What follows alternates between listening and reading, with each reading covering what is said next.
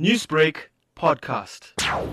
We'd been following the war. I certainly had on television and other media. So I knew what I was signing myself in for in theory. You know, I knew it was potentially going to be dangerous. And while Imtiaz Sooliman and even ourselves, we would take, precautions to try and be safe. But you can never be 100% safe in a war zone, certainly. We kind of had prepared ourselves. But when we got there, I think nothing sort of on TV or reading can prepare you for the actual sound and the actual feeling of what it feels like when bombs go off and when there's a big shooting spree outside the hospital, AK-47s and everybody screaming. You know, the fear, the anguish and the grief of people who've lost family members and having to break news to them. So I know that you've also worked in Jordan where you were helping in the Al-Za'atari refugee camp. Yes. How would you say, working in these war zones and these extremely difficult situations has helped you become a better doctor now that you have arrived back home?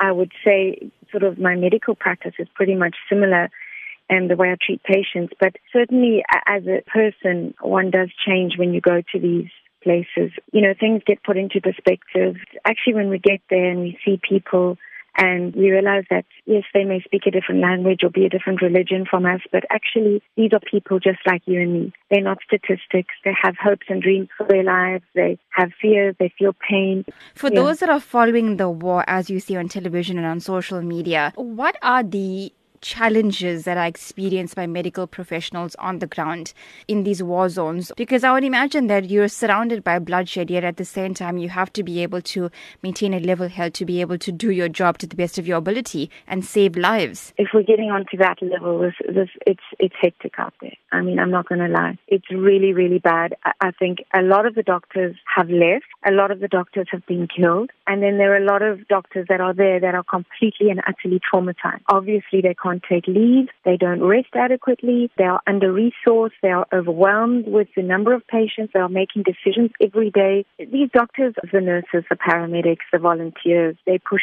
to levels that the world is struggling to cope with.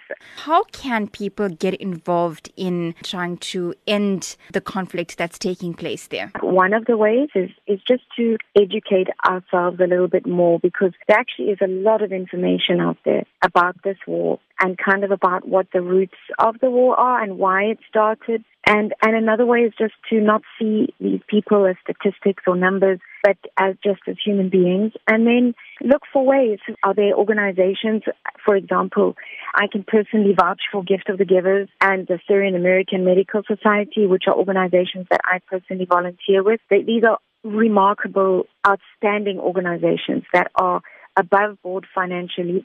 Newsbreak, Lotus FM, powered by SABC News.